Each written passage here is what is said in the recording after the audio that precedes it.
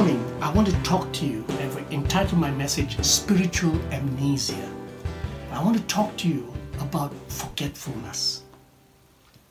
You know, as I grow older, I'm becoming more and more forgetful. You might say at 56, why are you so forgetful? I don't know, but I am becoming more and more forgetful.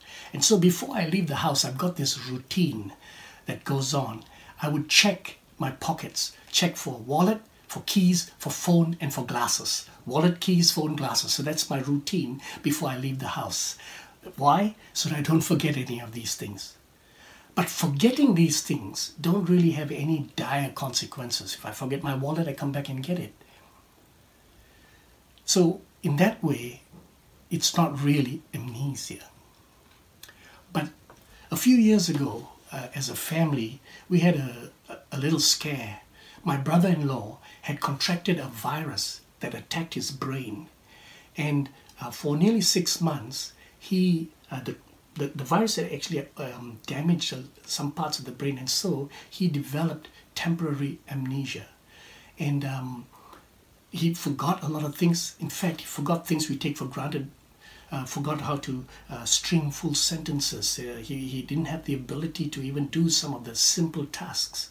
And so it took about 6 months for him to really fully recover. Praise God, he has fully recovered now. But it was a time of real stress for us. But I want to talk to you about something that's probably even more dangerous because it affects our soul. And that's the danger of forgetting God. And if you look at the Bible talks about this danger. In fact, Moses warns us about this danger of forgetting God. Let's look at Deuteronomy chapter 4 first as we begin this reflection this morning. Deuteronomy chapter 4 verses 7 to 8. For what great nation has a God as near to them as the Lord our God is near to us whenever we call on him? And what great nation has decrees and regulations as righteous and fair as this body of instructions that I'm giving you today? Basically, Moses is encouraging the people and saying, look how good we've got it. We've got a God who is so good to us that he is near to us whenever we call on him. Look at our laws. Look how righteous and fair our laws are that God has given to us. Then he goes on to say, but watch out. Be careful never to forget what you yourself have seen. Do not let these memories escape from your mind as long as you live. Be sure to pass them on to your children and grandchildren. Watch out, he says. Be careful. Don't take this for granted. God is good. He's so good. We've got it good. But never forget these experiences that we have with God. In fact, he says, pass it on. Not only remember it, pass it on. Talk to each other about it. Tell your children, tell your children's children how good this experience of living our lives with God is. So I want to talk to you about this very danger. This danger which Moses warned us about, a spiritual condition that we as God's people can have. We can develop this condition where we forget God. Oh, how easily it is to forget God. How easily we forget the things God has done for us. How easily it is to forget the prayers that he has answered. How easy it is to forget the miracles that happen in our lives. How easy it is to forget his provision, his protection, his presence in our lives. We forget too easily. And I call it spiritual amnesia. I want to take you to a scripture in Mark chapter 8 to show you the danger of spiritual amnesia. Mark chapter 8, and let's pick it up from verse 14. Mark chapter 8, verse 14 onwards. But the disciples had forgotten to bring any food. They had only one loaf of bread with them in the boat. As they were crossing the lake, Jesus warned them, "Watch out! beware of the yeast of the Pharisees and of Herod. At this, they began to argue with each other because they hadn't brought any bread. Let's pause for a while.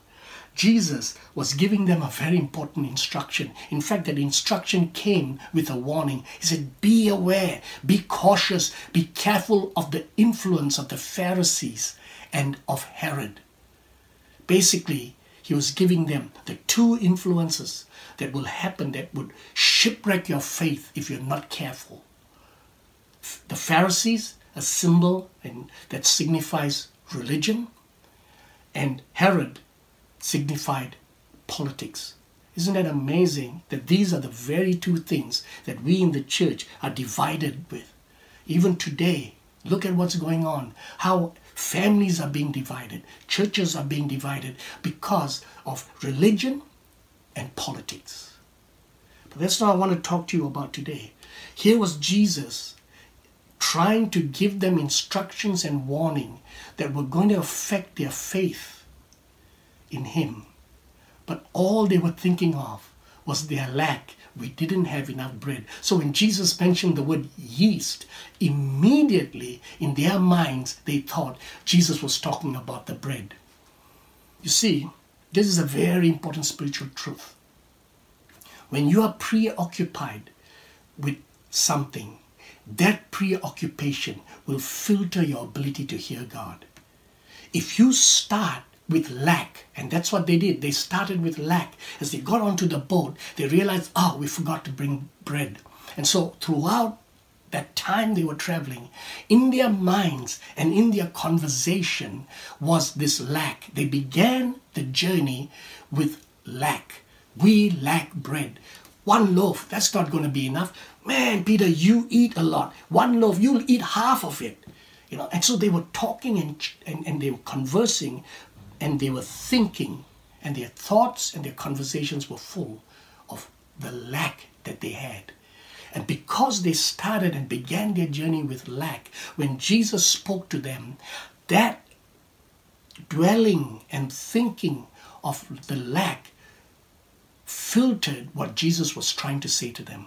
And they said, he must be talking about the lack of bread. Now, Jesus knew what they were saying. In verse 17, Jesus knew what they were saying. So he said, why are you arguing about having no bread? Don't you know or understand even yet? Are your hearts too hard to take it in? You have eyes, can't you see? You have ears, can't you hear? Don't you remember anything at all? When I fed the 5,000 with 5 loaves of bread, how many baskets of leftovers did you pick up afterward? 12, they said. When I fed the 4,000 with 7 loaves, how many large baskets of leftovers did you pick up? 7, they said. Don't you understand yet? He asked them. Don't you understand? Is your heart so hardened that you cannot comprehend when God teaches you something? You have eyes, you have ears, don't you remember? What was he talking about? He brought to remembrance 2 massive miracles that these disciples had experienced.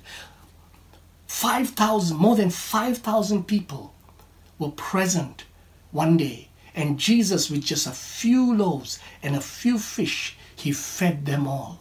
Then again, 4,000, more than 4,000 people, again with a few items, he feeds them all.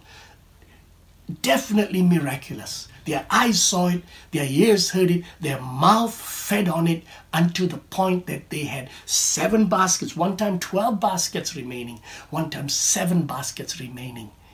And so Jesus was asking them, what have you done with that experience?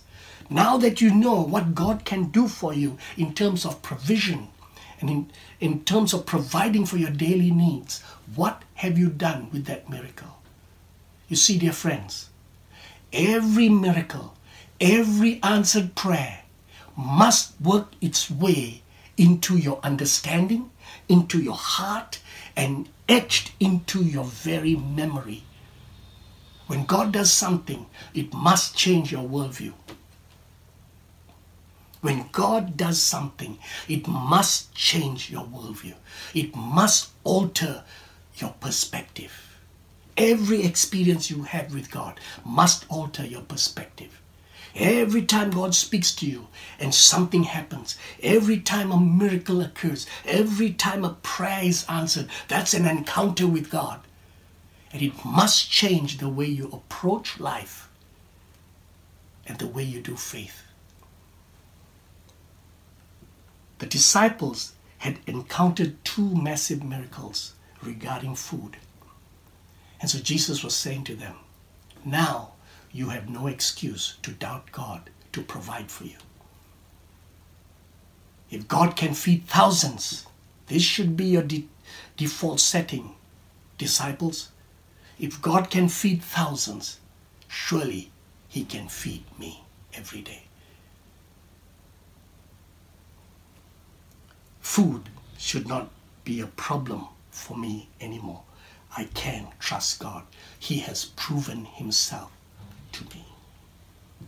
See, that's how the psalmist was able to say the words he said in Psalm 23. One of our favorite psalms. All of us, many of us would be able to recite it by heart. But have you thought for a moment how the psalmist was able to come to the conclusion? He said, Yahweh is my shepherd. I shall not want. Yahweh, God is my shepherd. I shall lack nothing. He had life experiences that altered the perspective in his life. That he was convinced beyond a shadow of a doubt that because God was shepherding him, because God was guiding him, he was convinced that he will lack nothing in his journey in life. Even though I walk through the valley of the shadow of death, I will fear no evil, because God is with me. He must have walked through a valley one day. He must have had a valley experience one day. He must have gone through some terrible times one time in his life. And then through that he experienced God. God, you were with me. You walked with me. You journeyed with me. Even though I thought that this valley will surely bring death unto me. But it didn't, Lord. You came through for me. You were with me throughout. Now I can say, I will fear no evil. Every time I walk through a valley, I can say with great confidence, I will fear no evil, for God is with me. He had sufficient experiences to say that. Dear friends, one miracle should be sufficient for us to believe that with God on our side, we will surely lack nothing.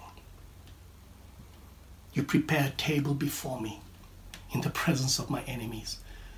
That's an amazing statement to say.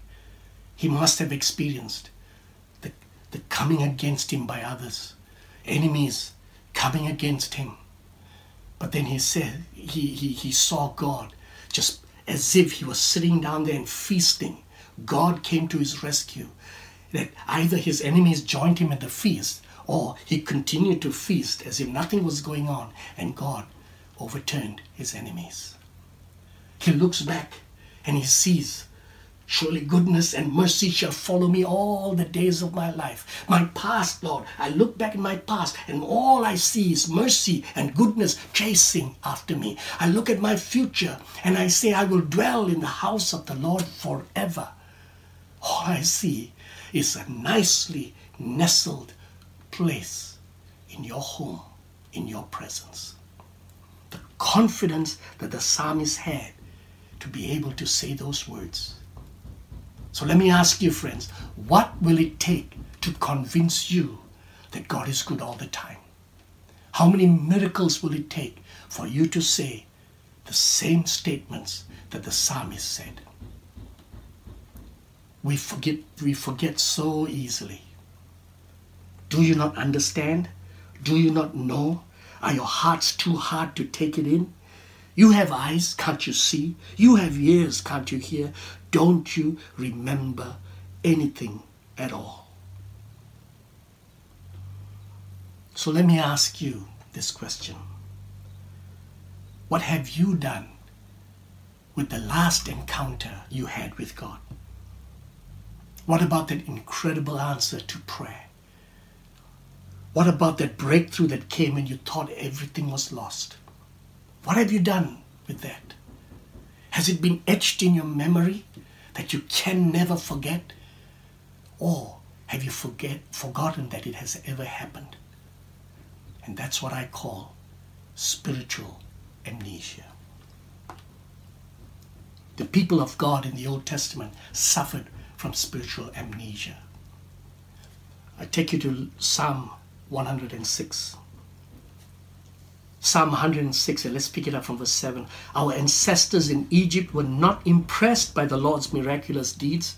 They soon forgot his many acts of kindness to them. Instead, they rebelled against him at the Red Sea. He goes on to explain, as if to remind the new generation what had happened, the 10 plagues, and how God had brought 10 plagues to Egypt, but not a single person in Israel suffered or was harmed by the plagues. He goes on to talk about how God set them free by doing this amazing miracle of parting the Red Sea, that they were able to cross, but when the enemies begin to cross, the waters overwhelmed them. Yet, how quickly they forgot what he had done. They wouldn't wait for his counsel. In verse 21, they forgot God, their Savior, who had done such great things in Egypt. Again, verse 24, the people refused to enter the pleasant land, for they wouldn't believe his promise to care for them. Instead, they grumbled in their tents and refused to obey the Lord. He's looking at the time in the wilderness, and he's really grieving, and he's mourning, and he's singing this song to the people and saying, we forgot. When the pillar of fire came at night, the cloud came, the glory of God by day, water from the rock, manna every day, wind that brought quails, enemies being defeated, but we soon forgot. This is the problem we have. We develop amnesia, spiritual amnesia, and we forget. Isaiah says this, because you have forgotten the God of your salvation and have not been mindful of the rock of your stronghold. I want you to remember that word mindful. We'll come back to it. Because you have forgotten the God of your salvation and have not been mindful of the rock of your stronghold, therefore you will plant pleasant plants and set out foreign seedlings.